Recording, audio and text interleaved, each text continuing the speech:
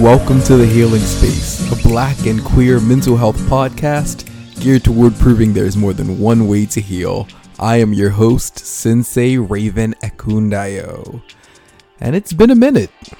It's been about, 4 weeks, I think, since the last Healing Space. And I'm good, you know? I needed a break. And there will be more breaks because mental health is important, because self-love is paramount, and yeah, it's needed. There are a lot of changes that are happening with the healing space, and I'll be letting you misfits in on what's taking place over the next couple of weeks. But yeah, there are some major changes that are happening. For a very long time, I have always been very anal about being organized about a lot of things. Even when it came time to have a breakaway from the podcast, I let you guys know far in advance. And then it just reached the point where I was like, I can't always do that. There are going to be times where I just need to rest, where I just need to go.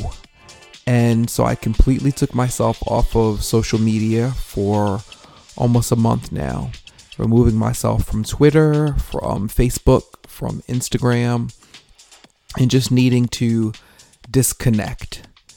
The darkness out there has seemed to be just a little bit more dark than usual, you know? And the light walkers, we're so spread out. We're so spread out in this world. Finding one another is not easy. And those who seek to permeate the internet with just constant negativity, even those who aren't really aware of what it is they're doing, you know, like some people are on the internet and honestly feel as though they're doing what they believe is right, but they're still harming. They're still hurting. I'm not even doing a culture of pop for this episode because so much that's happening in the media is just dark and destructive. From things that are going on with celebrities to what's going on with some politicians. Like, if you're not being torn down, be thankful. We exist in a society now that is just constantly tearing down everyone. Everyone. There's so very little celebration. And even those who we do celebrate, at some point in time, you'll be torn down. Shout out to those who get torn down and just come right back up again, because it's not easy. We don't live in a society that's big on praise. They're very big on destruction, which is the reason why I feel like the healing space is something that I'm happy to have created. A space where people can come, where it's love. It's love, it's healing. And I plan to lean even more into that in the coming episodes. That is what this podcast is for, leaning into love.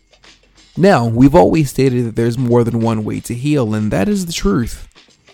However, I want it to be very clear that the healing space is a safe space. And I know that that's thrown around a lot, safe space, but I mean it in the sense that everyone is welcome here. True, this is a black and queer podcast specifically. But the way that I have always lived my life and the way that this podcast shall be is that it is open to everyone. I live my life in balance, and that's the way that this podcast will be. We are a beacon of hope for everybody. When Michelle Obama said, when they go low, we'll go high, I took that shit seriously. And that is how I have always lived my life. This podcast will choose to go high. Plain and simple. And that's what I think we do with this week's interview. My guest this week is actor, director, producer, writer, and singer Eric Dillard. This brother does a lot. Listen, when I tell you that we had an absolute blast during this conversation, we rose high. You know, we rose high. This is an absolutely beautiful, inspirational conversation. But we'll get into more of that after I catch you up on what's been going on in my life, my weekend, and all of that good stuff. So this past weekend, we can just get out of the way really quick because I don't really think I did a whole lot. I can say that since the last time there was an episode and we were together, through the podcast, I've added more yoga students, more teaching online, more teaching in person. There's a possibility, send it out into the universe, Misfits, that a brother is finally going to be teaching in a studio again coming up very soon. So that yoga life, it continues, And like I've shared with all of you guys, yoga has saved my life. If there was at any time where I knew just how important yoga was to me, it was moving here to Atlanta. And the way that it kept me on my feet when it felt as though everything else had given up. Everything else had fallen through the cracks. Yoga has always been here for me. My practice has always been here for me. And it thrives. It continues to thrive. So for those of you who are misfits, who are also students of mine and listen to the podcast, thank you. You guys are amazing students, and I can't wait. Can't continue. No, that's a lie. I can't wait to continue flowing with each and every one of you week after week after week. This is what I look for. I look for students who are serious about their practice. In the years that I've been a teacher, of course, you'll have those who come along who may not be ready. And that's all love and light to them. This is in no way me shaming those who can't continue on for their practice. Not at all. But there are those who come along and are really ready, who are absolutely determined for their own personal reasons. And those reasons may vary. But no matter what, they're going to stick to their practice. And I appreciate and love those people so much. Because that's who I was. I was that student that, every now and then I would drop the ball. But my sensei always told to me, even if you have to come to a class and just lie in Shavasana and that's it. You may not be in a place where you really want to flow. But just lie in that energy. Because staying in the house, negative things can happen there, You could find yourself in a dark space, in a depressive space, where if you just come around like-minded yogis and yoginis, it could heal everything. So this is a specific shout out to those misfits who always make sure, even if you're not one of my students, to you yogis and yoginis who are listening, no matter where you are in the country, no matter where you are in the world, that you always make sure you show up to your mat, even if it's in the comfort of your own home. We'll even go that far. Get on that mat. Make a positive difference in your practice. Show up for yourself. Shout out to all of you, Just had to put that out there really quick. Yoga's important. Yoga is important. And like I told you guys, there's going to be a lot of changes that I'm going to be making to the podcast. That's one of them. I'm going to definitely shine a brighter light on yoga, especially because there are so many people of color who are truly flowing these days, and it's beautiful to witness. So that's some of the things that have been going on with me lately. Also, and I think this was probably earlier in January, but I don't think I had a chance to talk about it. I had an opportunity to go to an event for a movie that's being created called Burden. And two of the producers are Nathan Hale Williams and Karamo Brown. Nathan actually played a huge part as a producer and creator of a movie called Dirty Laundry. And Karamo, all of you know him, of course, from Queer Eye on Netflix. And for those of you who are old enough to remember The Real World. But I had an opportunity to go to an event for that movie. And I had some really great conversations, especially with Nathan. And I'm looking forward to being able to converse with that brother more in the future. But it was a really, really nice event. Really nice. A lot of times you go to industry soirees and you assume you're going to be around a lot of people. Unfortunately, and the assumption tends to be correct, especially for those of us who have been in spaces like that before, where you believe there are going to be a lot of really pretentious people. A lot of people who are checking to, well, what is it that you do? What is this? What is that? This isn't what that event was at all. And it was such a wonderful breath of fresh air, Even walking into the event, it was pouring down raining when me and my friend went there. And we got there And when we walked in, shout out to Tay, by the way, he went with me. When we walked in there, we were drenched. And Nathan was walking up to everyone at the door. Mind you, this is his event. He could easily have somebody else greeting you. He walked up to each person and I watched, because as we all stood down there having drinks, conversing, mingling, I would notice him walking up to every single person who came into the event and he would speak to them, the sweetest guy. It really, really said a lot about his character that he did that. But I can't wait for the movie to be created. I can't wait to see it. And I think that it's something that a lot of people are going to enjoy once it's out. I won't get into the subject matter, I'm hoping to have him on the podcast soon so he can tell you guys about it. But it was a great event. So that's one thing that's happened since last time we all were together. Another thing is that I was treated to a Lakers-Hawks game. Now, I don't talk about sports a lot on the Healing Space. However, I am a huge Lakers fan. Have been since I was young. The only team I think I may have liked before the Lakers was probably the Phoenix Suns. So if you're a basketball fan, you clearly know that I have something for purple, because that's something that both teams have in common. But yeah, I've been a Lakers fan for a very, very long time, going all the way back to probably when it was Kobe and Shaq together. I wasn't the biggest fan when it was Magic and Kareem Abdul-Jabbar, but definitely with Shaq and Kobe, I was a huge Lakers fan, even when they've been losing and they are not having the best season at all right now. Even with LeBron there, I am still big on the Lakers, and they lost. My very first time finally being able to see them in person, they lost. And that's all good though, It was funny because Tay actually went with me to this too.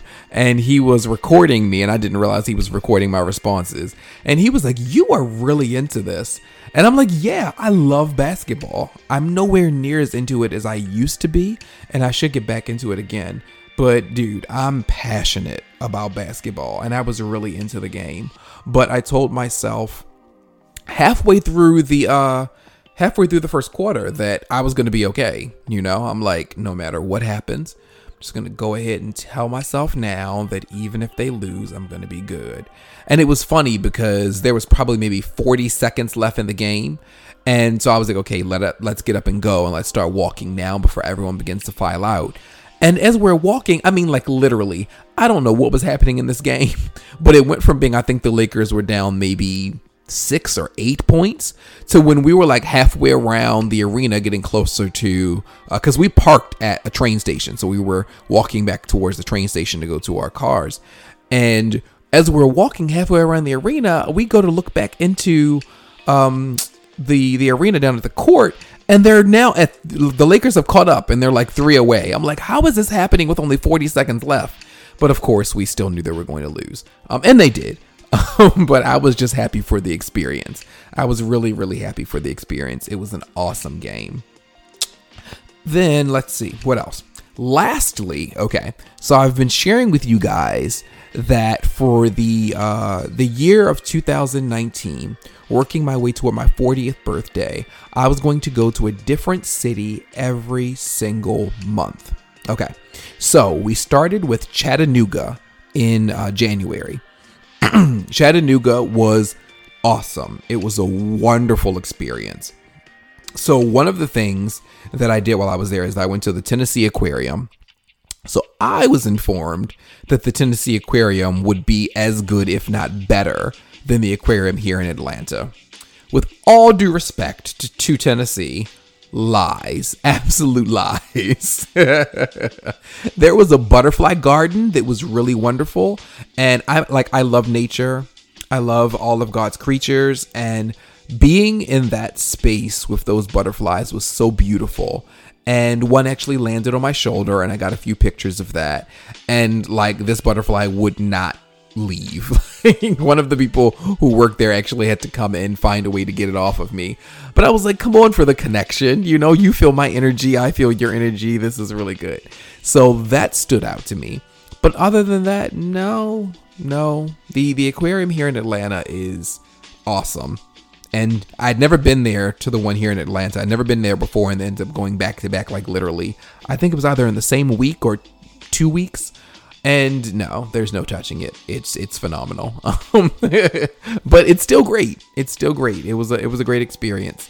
So if you're in Tennessee, definitely check out the aquarium. It's good. I probably would have liked it more had I not gone to the Atlanta aquarium first, but having experienced our aquarium here, it couldn't touch it. Then one of my coworkers actually shared with me that I should try out this restaurant called Champy's. Champy's was really good. Not only was it really good because of the food, but also because of the locals who were there. Like, they shared with us that, this is a place you should go. No, you shouldn't go to this place. You definitely want to experience here. No, you'll be bored there. And that was really cool. Like, I loved that everybody was so friendly. The waitress was really friendly.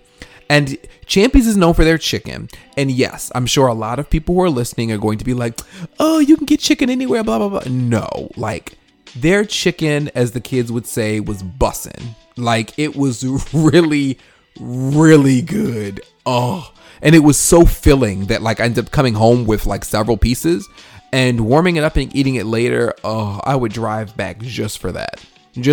And I think the Chattanooga was what? 4 hours away, 2 or 4 hours, one of the two. It's worth it. It's worth it. Like, Chattanooga was so much better than I expected it to be. Real talk. Like, I was just like, okay, it's going to be a cute place to go, go there, have some fun, then come back. But no, really, like, and for those of you who have Cold Stone somewhere in your town, as I can't find them here in Atlanta, oh, they had a Cold Stone, and they better be glad that it was really cold outside that day, because I would have eaten it just because they don't have any Cold Stones around here. I miss Cold Stone so much. Their ice cream is so good. So that was a highlight. It was a really kind of irrelevant highlight, but it meant something to me. So I loved that. But the last major thing we did is that we made our way up into the mountains to go to Rock City Gardens. And so we're on our way up there, and I'm saying to myself, wow, I wonder what kind of wildlife they have in these mountains. As we're making our way up there, it's like waterfalls. It's really pretty. These little waterfalls and everything, natural. And as we're making our way up, I'm seeing houses. More houses. Posh houses. Boutiques. I'm really confused. I'm like, dude, we're up in the mountains. Like, my ears are popping. And this is actually a large ass community. Like, when I say boutiques, I mean actual boutiques. Like, when we got to Rock City Gardens, there's a Starbucks across the street from Rock City Gardens. This is in the mountains. Like, what? Chattanooga, like, it was very, very confusing. Well, actually, to be technical, when we got to Rock City Gardens, we actually crossed over back into Georgia again. So that was really confusing, because it's like half of Rock City is in Chattanooga, the other half is in Georgia. So half of the mountain is Tennessee, half of the mountain is Georgia. That was very interesting, but also showed you just how ginormous this mountain is. So we end up going into Rock City Gardens, and I'll probably end up posting some pictures on my my Instagram page, because I think by the time I could have posted on Instagram, I was beginning to make my way off of social media, so I wasn't really posting a lot. But it was beautiful, and you really have to see it to believe it. So I'm gonna post that, and I really enjoyed myself. Like, shout out to Chattanooga. Seriously, it was a great way to start the year. A really, really great way to start the year. And I enjoyed it a lot. I enjoyed it a great deal. And I can't wait to go back. I really do think that it probably won't be this year, but I definitely can't wait to go back to Chattanooga. From the people to just the atmosphere, everything was really awesome. So that's pretty much a way of catching you guys up with what's going on with me. This month, well, I will say that this month I'm going to Charleston, South Carolina. So that's what I'm doing for February. So we're going to see what Charleston gives. We're going to see if it can live up to Chattanooga. But we're about to get into my interview with Eric Dillard. And a lot of the conversation is going to deal with being Black and queer, is going to have to deal with his one-woman show called Femme, which all of you should check out. And during this interview, I make sure to share with you guys how you can find out about the one-woman show, because as of this recording, when you're listening to this, if you're listening to this during the week of when the actual podcast airs, there are going to be encore performances of his one-woman show, because that's just how good it is. Sold out every single time. So you guys definitely want to take an opportunity, if you're here in Atlanta, to check out the event. But this brother, like, when I tell you that he has lived a storied life, a truly storied life. And if you get to go to the one-woman show, you get to experience all of it. But I mean, like, even to the point of living in Japan, you know, he lived there from 2006 to 2012. And even that was a huge experience for him, you know. And I think that a lot of Black queer people in general, or just people in general, will get a lot out of this conversation that I have with him, you know. And you may even get a surprise visit from someone who's very, very close to him. I am so happy to share this interview with all of you misfits. So enjoy this conversation between myself and Eric Dillard, and then I'll see you on the other side. Enjoy.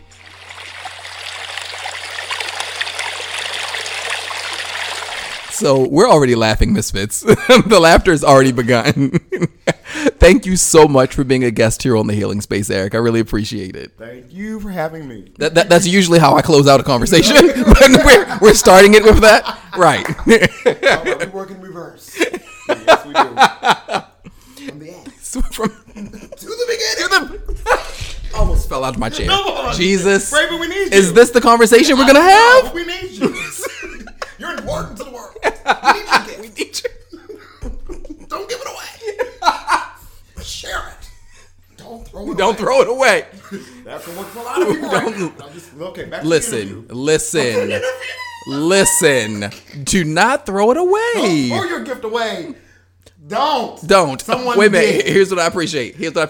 I just saw your face. You wanted to say so much more and you stopped yourself. Oh my God. You pulled yourself back just now. Appropriate. I don't want to give you extra work in editing, but for everyone out there, just know that you don't want to throw your gift away. Don't just throw it away. Share it. Don't discard it. Listen. I'm ready for the interview. You may need to take your gift home and work on it a little bit before you come back out and share it. Listen, take it home. Listen. Yeah, brush it off. Polish it. Squeegee it. Whatever it takes. Whatever it takes. Okay. So a lot of these questions are quote unquote heavy. So I wanted to start kind of light for you. Okay. So the first question I wanted to ask is, how has it felt selling out Good Acting Studio with your baby, with your dream? What has that felt like for you? It has been, oh my gosh, explosive, emotionally explosive inside, life-changing. It's one thing to put your art out there. We're good. It's one thing to put your art out there and people appreciate it, and that's fine. But to have it to the point to where you have repeat people that are coming back, and when you're looking out there, there's not an empty seat in the house. That's a different feeling. You know, you always get your immediate crowd, your nucleus of friends who, you know, at least a show or two, you know, they'll fill it up. But then after that, it begins to really prove itself as the audience becomes more unfamiliar. Mm-hmm. So as we got into, like, I would say maybe the 6th or 7th show, a majority of the audience I didn't know. That's when I knew the story is beginning to reverberate. And it was a wonderful feeling. Come on. Yeah. Indeed. How has film freed you? Oh! We need some tissues on set. Listen. Oh my God! In so many ways. Wait. No, he's really serious because he brought tissues. He will because he knows me, and like I'm emotional. If a tear or two fall, just roll with it. I'm an empath, but yeah, I would say that it. Oh my God! It's freed me in so many ways. One of the most notable moments that I remember was when I was sitting down with my director, Jerome Hoskins, and then the assistant director, Travis Scott. We did the last read through. And I remember that I got to the last page. We had never read it all the way through before. We had done things in part. Yeah. I got to the last page and literally unknowingly, I just bawled. It was just, I just started crying. Yes, I was what is this? And I am an emotional person, but usually I know when it's coming. Right. This literally just escaped me. Nowhere. And I didn't know where it came from. I love and so since that day, every time that I've done the show in its entirety, every night I feel like a different part of the show is freeing me. Yeah. Every part. It's my story, but it's doing something different in me every time. Come on. That part. Every time. Every time. I've not gotten bored with doing the show. Okay. Every single time. Something's funny over here that wasn't funny over there. Something's a little bit more sad over here or more revealing over there. It's always a new experience. So here's what I love. I love when I conduct interviews and I'm led into my next question. Yeah. The person I'm interviewing. It's conversation. Listen. Then that's not an interview. Means we're conversing about There we life. go. There we go. You know what? So you led me there, and I appreciate it. So my next question for you, because I was sitting here like, what do I want to ask next? And then you told me without realizing it. Listen. Thank you. So the next question is, how do you and Melody keep the show fresh every show? You like how I did that? Yeah. You knew she wanted to come out a little bit. She wanted to talk a little bit. You know, we practice a lot and everything. We have a little meetings before the show. You know, Eric will bring me into the room and say what he wants to tell the people and what is on his heart. And then I say, well, just let me just put the wig on me and I go and do what I got to do. And so just every night I try to just not rehearse any feelings. Nice. And the more that I keep in my mind not to rehearse any feelings, be it myself, be it Melody, be it, Obachan, my mom, I just try to let them find the way of where they want to go. I always try to render myself to the character or me being the narrator, just completely just submit myself to that moment. Yeah. And in doing that, a different story literally will happen every single time. I'm doing my best to not say too much because, of course, we want people to come out to the show. Hey. And I was surprised by a lot. So I want them to be genuinely surprised, too. So I'm kind of doing my best to keep away from certain questions. But I loved when you were your mom. Oh, wow. Because I told you there were so many things that I didn't see coming. Yeah. And when that happened, I was like, didn't see that coming. Wow. You wore that out. She's a lot of fun to play. Yeah. She's a lot of fun to play. And what I think makes people laugh is one thing to tell people like, okay, that's who my mother is. But it's another thing when, and again, like you said, not to tell too much of the show, but you get to revisit her. I'll say she shows up twice in two different embodiments. Absolutely. And when she shows up the second time, people are like, oh my God, And so to be able to know that I pulled that much from her and that she is that charismatic. I've always thought she was funny. I've always thought she was insightful. And I didn't know how she would work in the body of this art, but she has. And it's so fun to play her every night. I told her, I was like, I can't wait till you see me do you. Right. So, right. you see me do you. Mm-hmm. So a good part of film, a good part of your story is talking about your journey through faith and religion. Yes. So I wanted to know, make sure I'm saying this question right as I wrote it down. How has religion both healed and harmed you?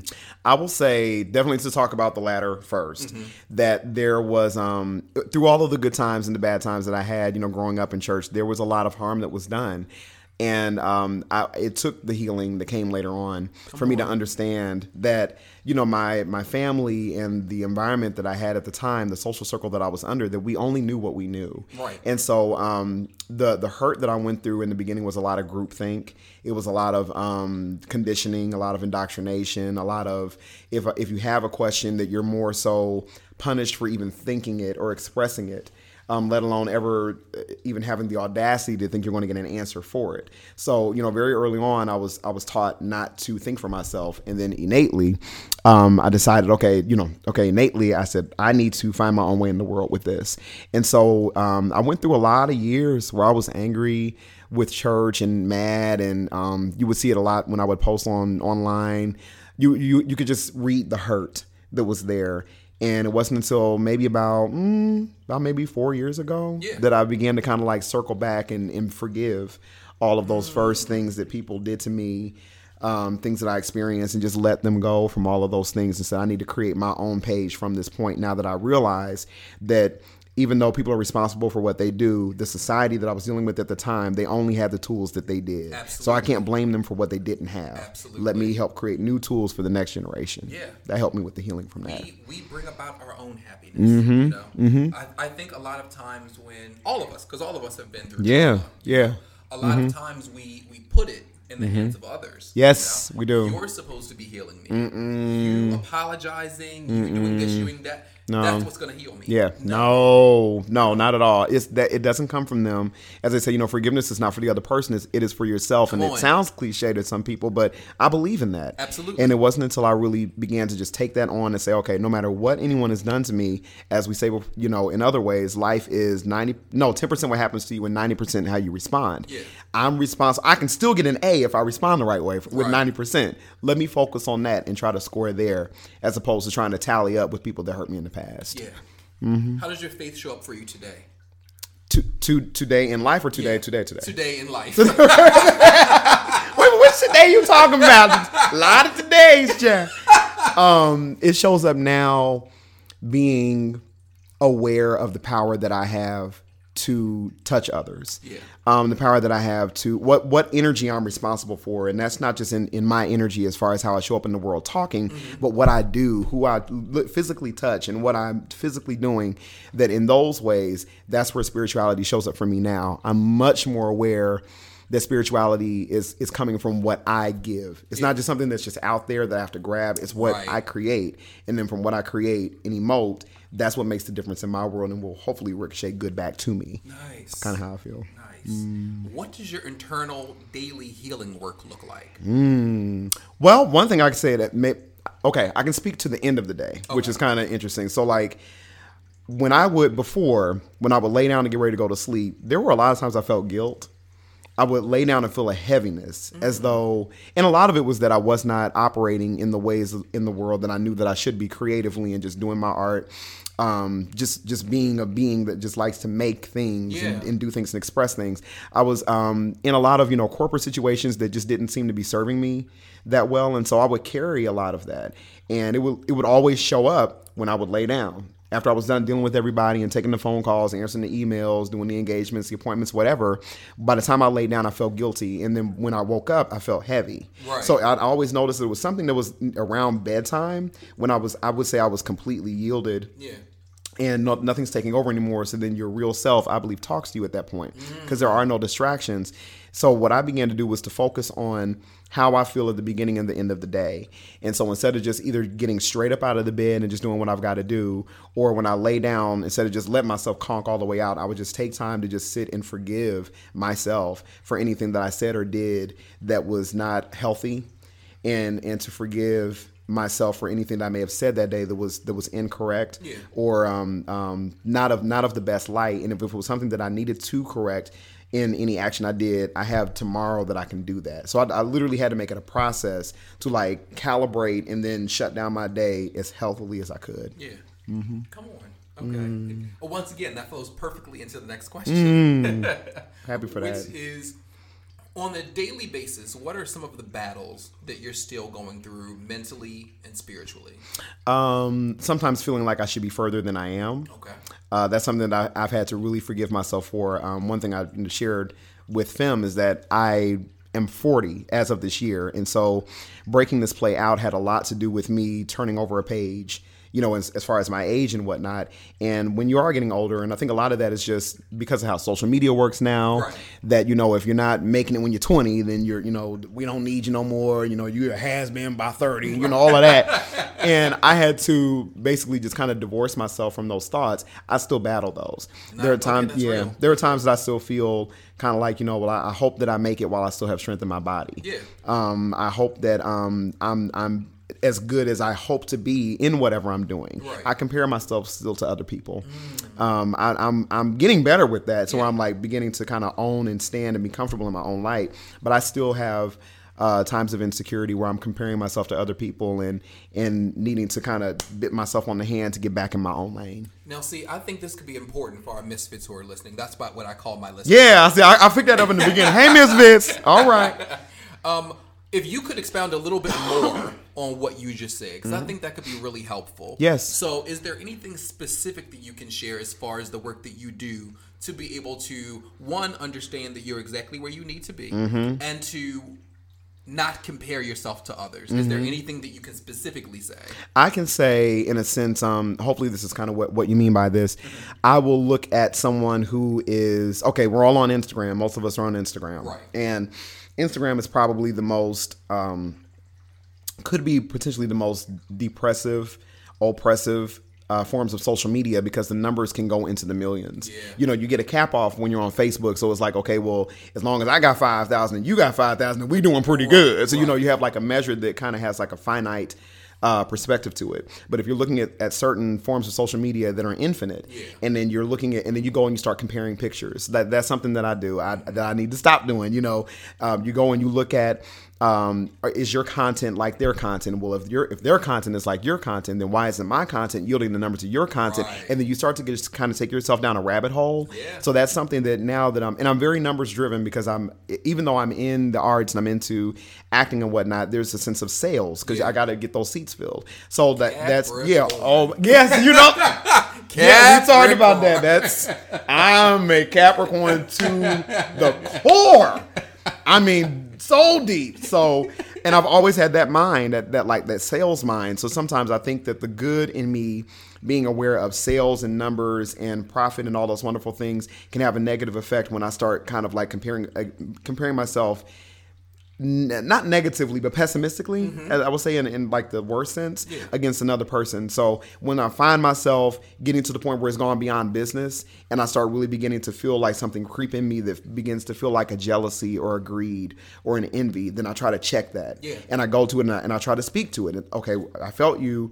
Why did you just show up? What am I looking at? What did I just do that caused this envy to start sparking in me? Because we all have it. A lot of us want to say that we don't, but we do. We have it. We deal with it. We're humans. We're going to feel all the things all the time until the day we die. Yes. And it's about allowing ourselves to feel those feelings, but then just be aware of them and just kind of temper them so that none of them gets out of control. Right. That's how I feel. It's, as I always say on the podcast, it's all about balance.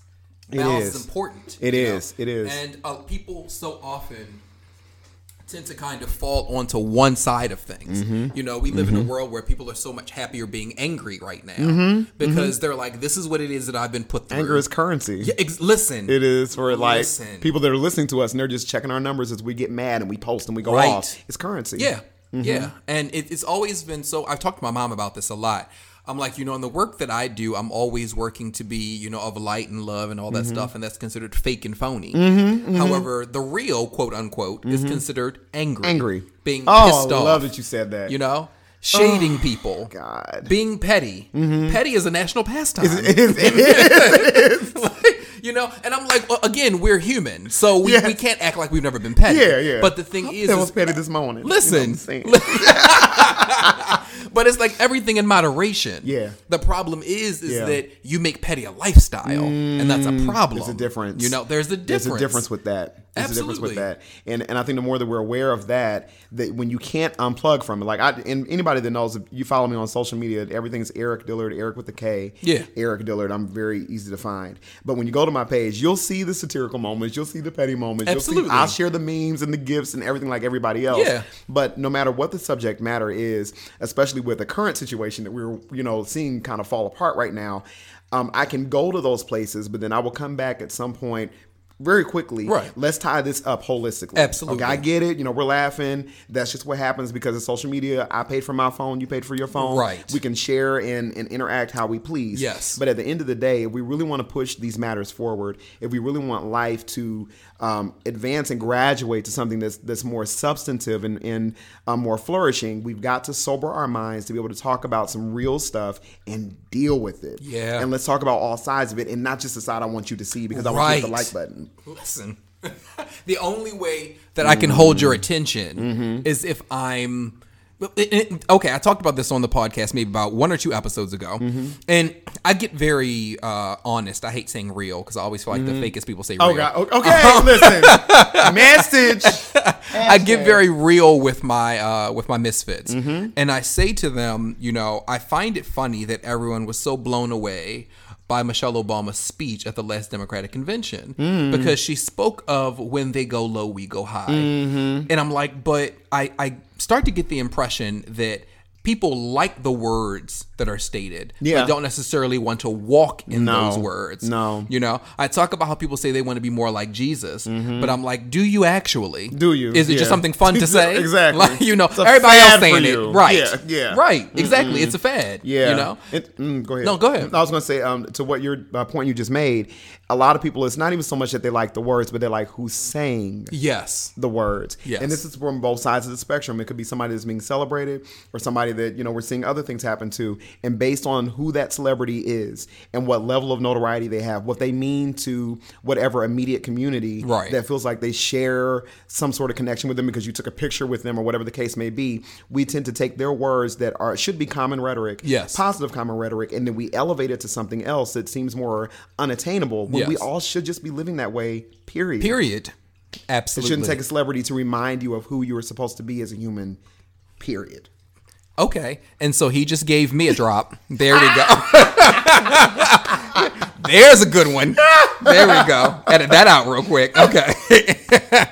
Speak a word. Okay. Oh my God. So I wanted to know, do you believe that the pain that you've endured plays a part in who you are and why? Yes, I do.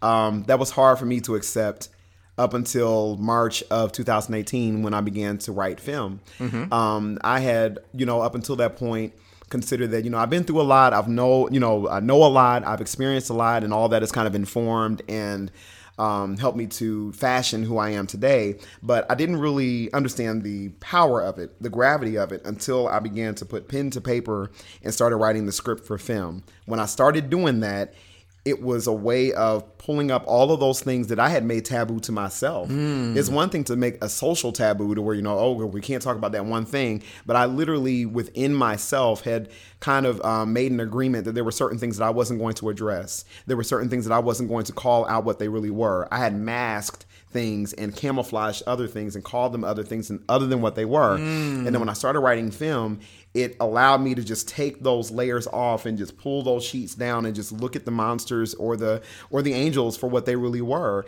And that was one of the most freeing things for me, and that's helped me to heal is really through my art. It's just helped me to see where I need to be.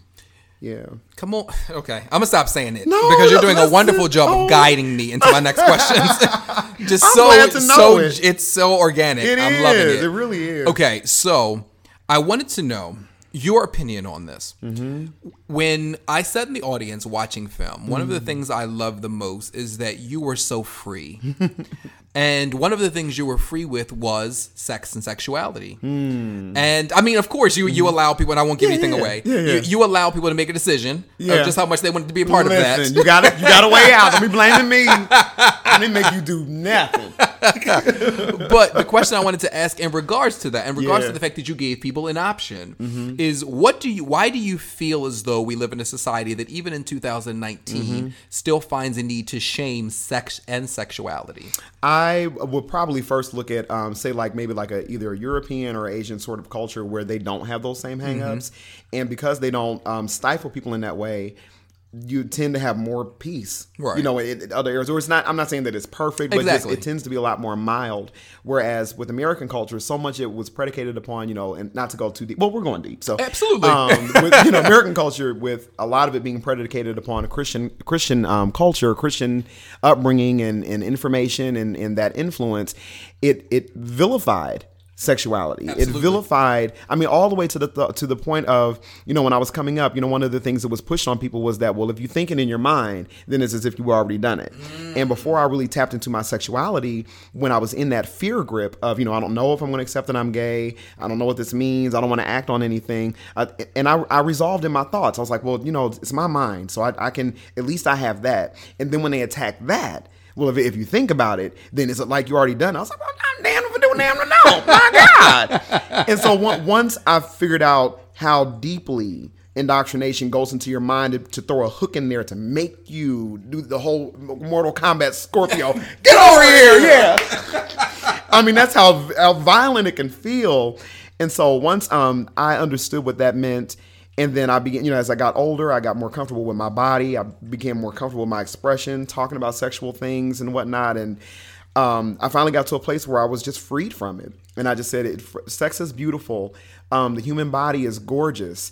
And, we have levels of commitment or interaction with based on whoever the people are that we decide to deal with. But just in and of itself, I believe that the human anatomy is to be glorified. It's so beautiful. Absolutely. Every part of it, whatever it makes you feel, if it's a feature that turns you on about a person, if it's something that turns you on about yourself, we have to get to a point to where we free people up sexually. And I think that if we do that, and try to do it, as respectably as possible, consenting adults and all those sort of things. Right. The more that we take those restrictions off of people, we'll see less. We'll see probably. I'm not trying to keep referring to it, but we'll see less of current situations that are going on to where people have to hide from themselves for sake of falling apart in the public eye. Right.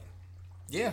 And I like how you put that, because that is literally how I operate. And that's the reason why I'm so thankful for the podcast, because I tell my misfits all the time, if you look at me on social media, you may assume you're only getting half of who I am, because everyone assumes they see positive light, love, meditation, yoga. Listen. But I'm like, here's the thing. It's a brand. Yeah. Yeah. My personal page is a brand. Yeah. My yoga page is a brand. My podcast page is a brand. If you want 1,000, 2,000% of who I am, listen to the podcast. Yeah. I have nothing to hide. Yeah. As a matter of fact, I make sure to share everything. So that you won't feel like you have anything on me. Oh, no. I will I'll get ahead of that by just being honest. Listen. That's what that's called. Up in here. Utter transparency. Absolutely. How you doing? I subscribe. Hello. Notify me. Yes. I'm all about that.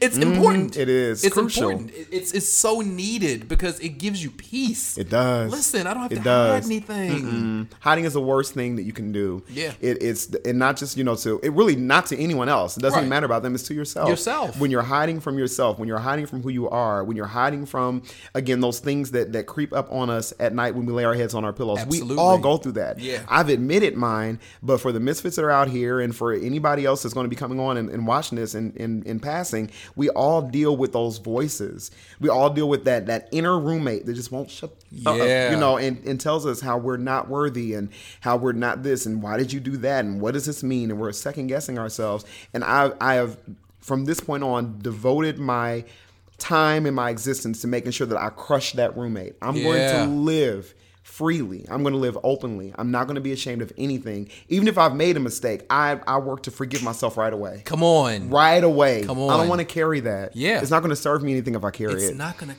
Listen. Let's... Come on now, people. It's not going to do any... I just have all this weight. Hashtag listen. Damn it. Listen. Seriously. Okay. So in a world where far too many of us feel invisible... How has film helped you to feel more seen by those who are in and out of our community? That's one half of the question. Okay. So remember that. All right. The other half is, and did you realize how many people you've helped to be seen? Okay. So the front part, you mean outside of being a drag queen on stage? Like how am I... And I'm glad that I kind of made a joke about it. Just so everybody knows, like, Femme is not a drag show. Right. Which I don't, if you could speak to that at all. And there's nothing wrong with, I love drag shows, but this is celebrating part of that, but it's not all that it is. Yeah. I will say that what has helped me to kind of stand out in this fashion is that I allow myself to dive into an array of characters. Absolutely. And become so many different people. Absolutely. And that's one thing that began to happen each night was that as I began to be more comfortable, with the flow and, technically we're good and all that kind of stuff, every character began to just take on their form to where like the character... I literally feel like I just render myself to these beings that I feel that kind of speak through me. And every time that I would get into them, they would just say something else. Yeah. So I can't even say that it's necessarily the would-be shallow aesthetic of drag, which is just, you're glammed up, you got hair and jewelry. It could be somebody as frumpy looking as Obachan. Right. And that is that Thursday night is her night. Yeah. Where she, for whatever reason, something in her as a character that came through me that she had something to say. Yeah. And whatever she said or whatever joke she made or whatever, it was something that underlined and amplified something for the audience. You would hear them respond. Yeah. And they would be, or whatever. And I was like, wow, out of this, like, I ain't got no makeup on yet. You serious? But just, I would say just allowing myself in whatever embodiment that I take on creatively to just give 1000% to it. And in that submission to that character, that is a way that helps me to shine. Right. The second part to the question, as far as like the people that Well, it helps. 1 second before you go into the second part. Yeah. Okay. So I want to go a little deeper in the first part. Okay. So what I meant by that, Okay. and once again, something that I always talk about on the podcast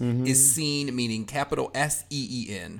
And when I say seen, I mean in the sense of, especially us as queer black men. We may go through our life often not being seen by people, meaning the full truth of who we are. Yeah. When you're on that stage, the response from the audience, more often than not, after the show. Yes.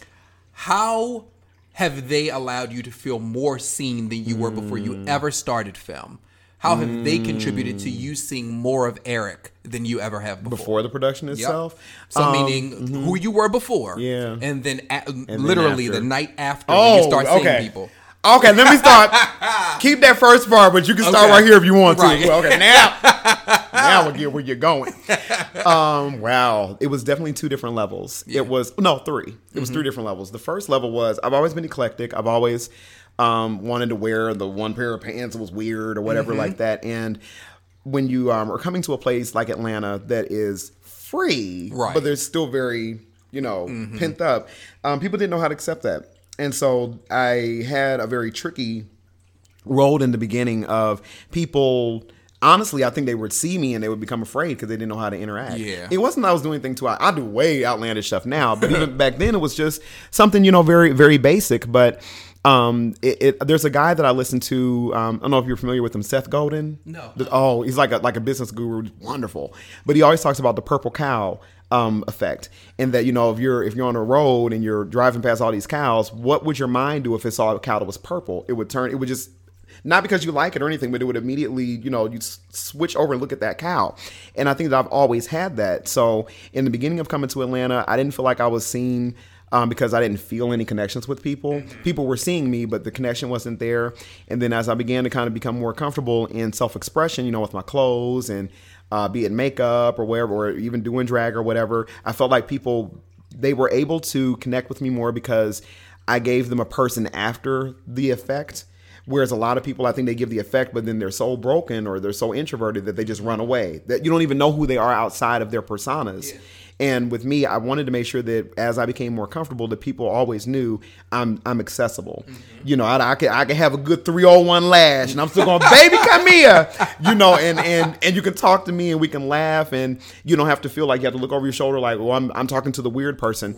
Right. I was beginning to see people's comfort level in themselves as they allowed themselves to open up to somebody that expressed themselves like me. Yeah. And then the third level, to the last part of your question, the night that I did film, the first night, I was proud because we got through it. I'm on stage boo-hooing and I'm hugging Tony. He's boo-hooing and we crying. And then it was when I went out into the hallway and I kind of exhaled like, ooh, we got that done. Yeah. The way that people came up to me, and as I describe it, there were some that hugged me and then there were some that held on to me. And there were people that literally, I would feel their whole body weight as they were hugging me like I was holding them up. And I think that they saw me because they could see themselves. And that's what a lot of people told me as we got deeper into the runs, that Eric, I'm so glad that you did this production because I saw myself. Yeah, and really at the end of the day, that's what humanity is. It's not even so much about me seeing you or you seeing me, but we're mirrors of each other. Film brought the mirror, whereas everything prior to that was more glass. It was more observing. Film was more in depth. Like I see into it now. Yeah. Film brought the mirror. It brought the mirror. Before that, it was glass. Absolutely. Keep dropping them. Listen. Come on. Keep giving them to him. Keep giving them to him. I kind of been through a lot. Okay, so I want to go all the way back to when you first started answering this question. Okay. And you were saying if it's something that I could speak to, and I will.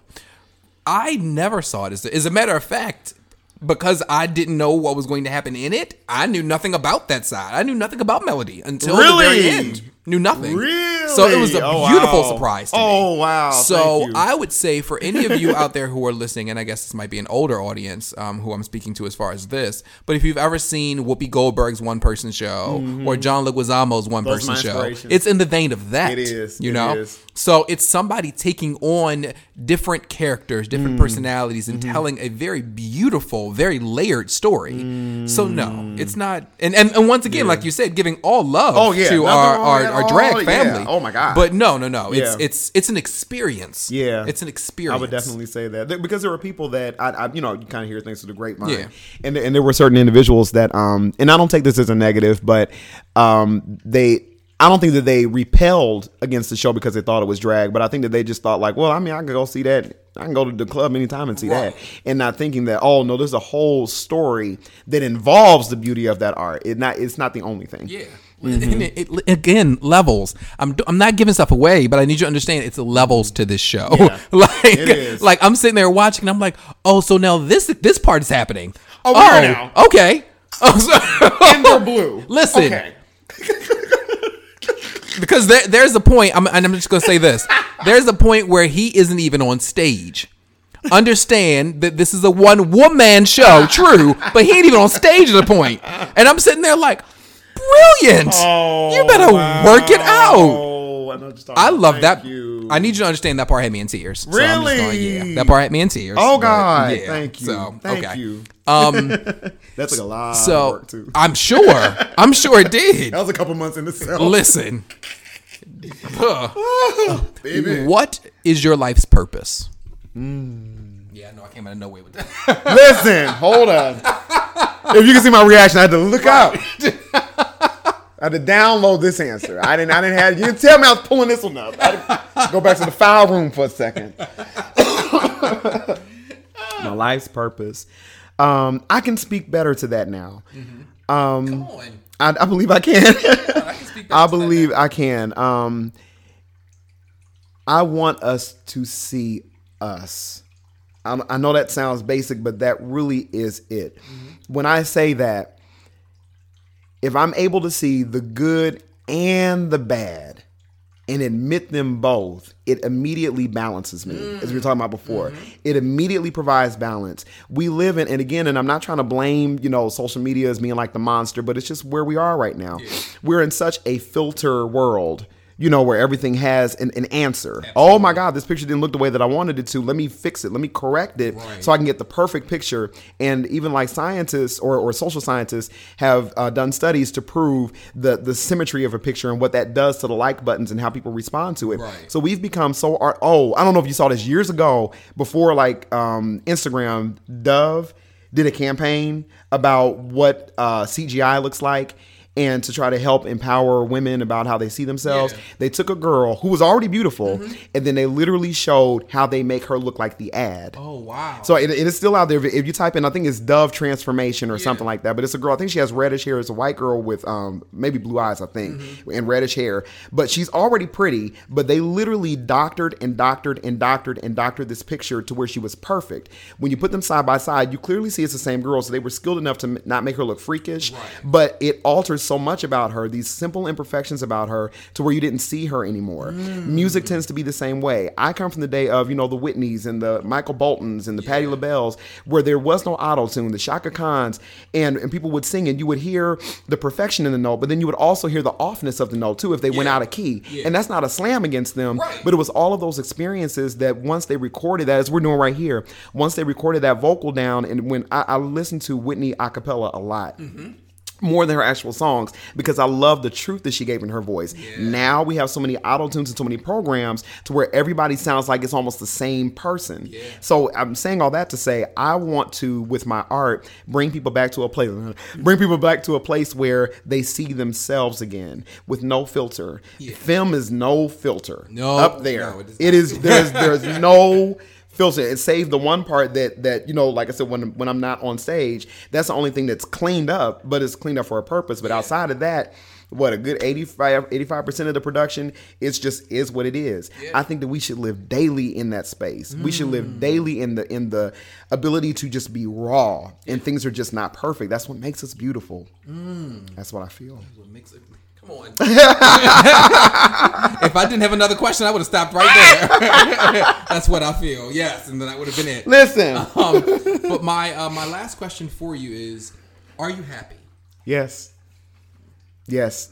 I wasn't able to say that even a year ago. Yeah. I wasn't able to say that. I was always frustrated. Yeah. I was always hopeful. I was always optimistic, but I was always frustrated. And it was when I started working on film. It was about March of last year. I felt like I was creating my own path, finally. Yeah. Independent and totally detached from anybody else's plan for me. I felt like I'm creating my own way. And that ability and responsibility of being able to create my own way has given me a joy that I never thought I'd find. I'm so glad I have. Yeah.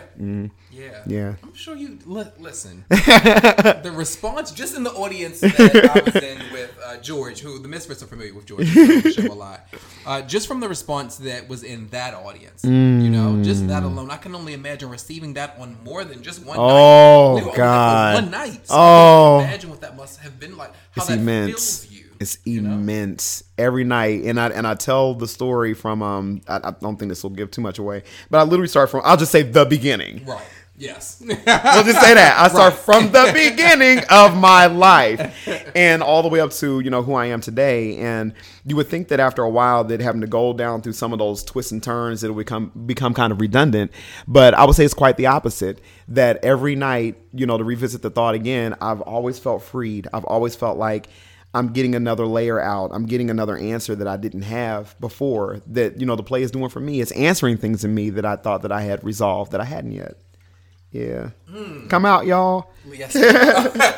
So make sure that you guys are a part of this amazing experience. It is taking place at Good Acting Studios. And I'm going to be promoting the heck out of this. Yeah. Because everybody need to head their butt up in there. Hey. So first of all, here are the new dates. Because yes, it was that damn good that it had to come back. Then we had to extend the first time. Yes. And then now we're doing the encore. I was so excited when y'all said that when I was in the audience. I was like, come on, extensions. Listen, Yes.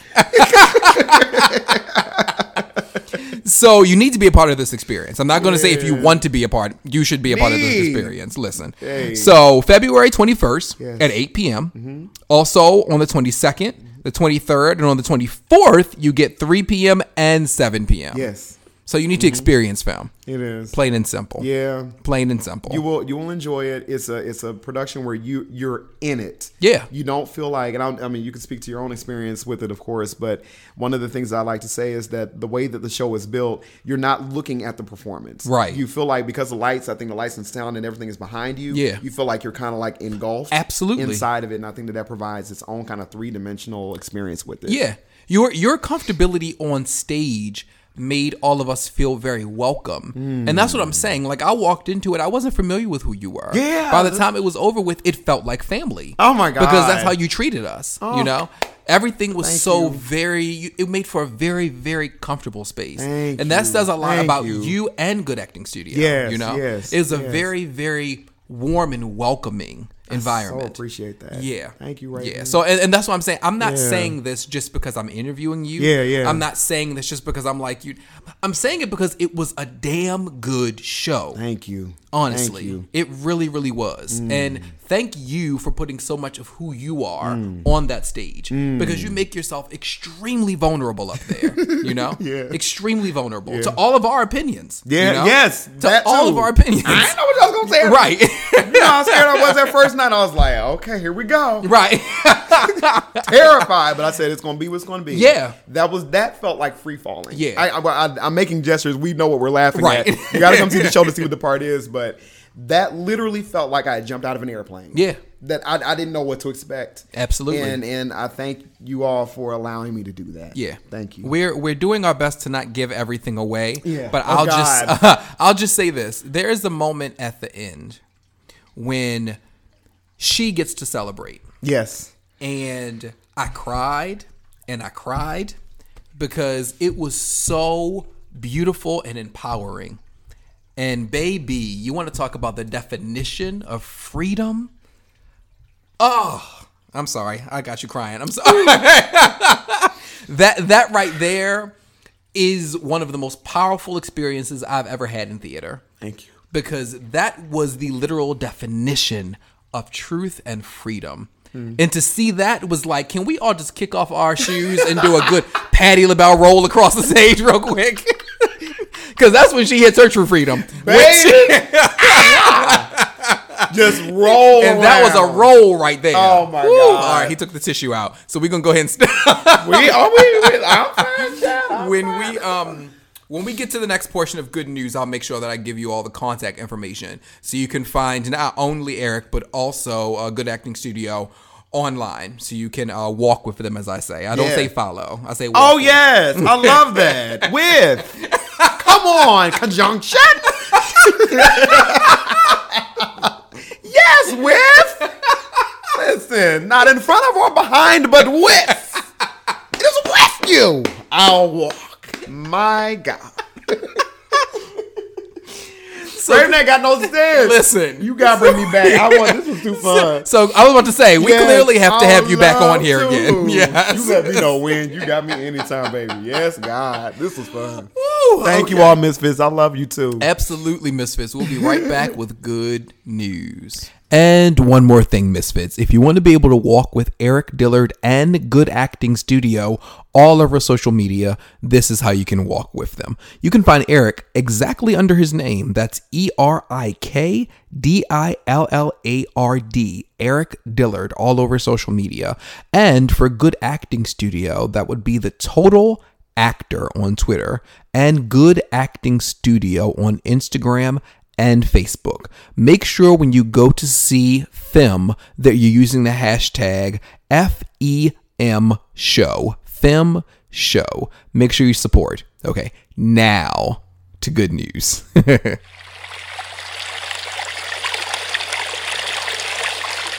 And now it is time for good news. So, as you Misfits who listen regularly know, we've changed around good news. Now it's not so much about the good news that's going on in my life, it's about all of you and your good news.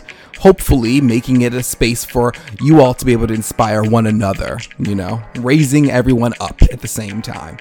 So the first person we're going to talk about is Justin. He submitted his good news and he said that he knocked out one of his 5 goals already for 2019, which is getting his nutrition certification. Shout out to you, Justin. That's awesome. Rise higher, and I can't wait to see how far you go with your certification. The next person who submitted their good news would be Kanisha. Kanisha says that she recently got denied for an apartment application. She stated that after she submitted the application for a house and was approved, that led to her finding out that the rent is actually less for her home than it would have been for the apartment. Kanisha, that is indeed good news. You went from a much smaller space to a bigger space and you're paying less. That's winning. That's absolutely winning. And the last person sharing good news would be Andrea. She states, since I moved to Atlanta, Georgia, I felt as if I couldn't catch a break. I've been living here for 2 years and I've struggled with depression and suicidal thoughts. I've contemplated several times to end my life because I just wasn't happy with myself. I thought so negative about who I was. But towards the end of last year, I had to force myself to get on my knees, read my Bible, circle myself around good people and environments, and speak life over myself in every situation. I asked my God to give me a peace again, to give me strength, wisdom, and knowledge. I fasted for 7 days, and each day I felt peace, strength, and prosperity, all because I worked hard to get it back. Welcome back, Andrea. Welcome back from the dark space that you were in, learn to understand that that dark space happened for a reason, just like the joy that's happening in your life right now, you know. And I say that as someone who has been through that myself, and I say that to all of the misfits who are listening. We can't look at our dark moments and then just decide to cast them aside when joy comes. We have to understand that that darkness happened to get us to this point. It's supposed to be building, you know. And I know that that's what happened to you. I know that you took that darkness. I know that you took what you went through, even wanting to take your own life, and you used it to build yourself into being a stronger person. That's what we have to do with those lessons, you know? We have to be able to see them and say, thank you. Because if I didn't go through that, I wouldn't be the person that I am right now. So I'm proud of you, Andrea. I'm very, very proud of you. Sending you love and light. So for my good news, I just want to take this opportunity to thank all of you misfits who checked in on me over the past several weeks since the podcast has been off and since I left social media. It really means a lot. And I want to send a special shout out to Daryl Taylor, because that brother went above and beyond when it comes to checking on me. I don't want him to listen to this and be like, oh God, why did you single me out? But it's because for me, as I've shared on the podcast before, for me, it's not really a thing of you needing to physically come to me. You know, you don't have to call me. For me, it's just a text saying, are you okay? You know, is everything okay with you?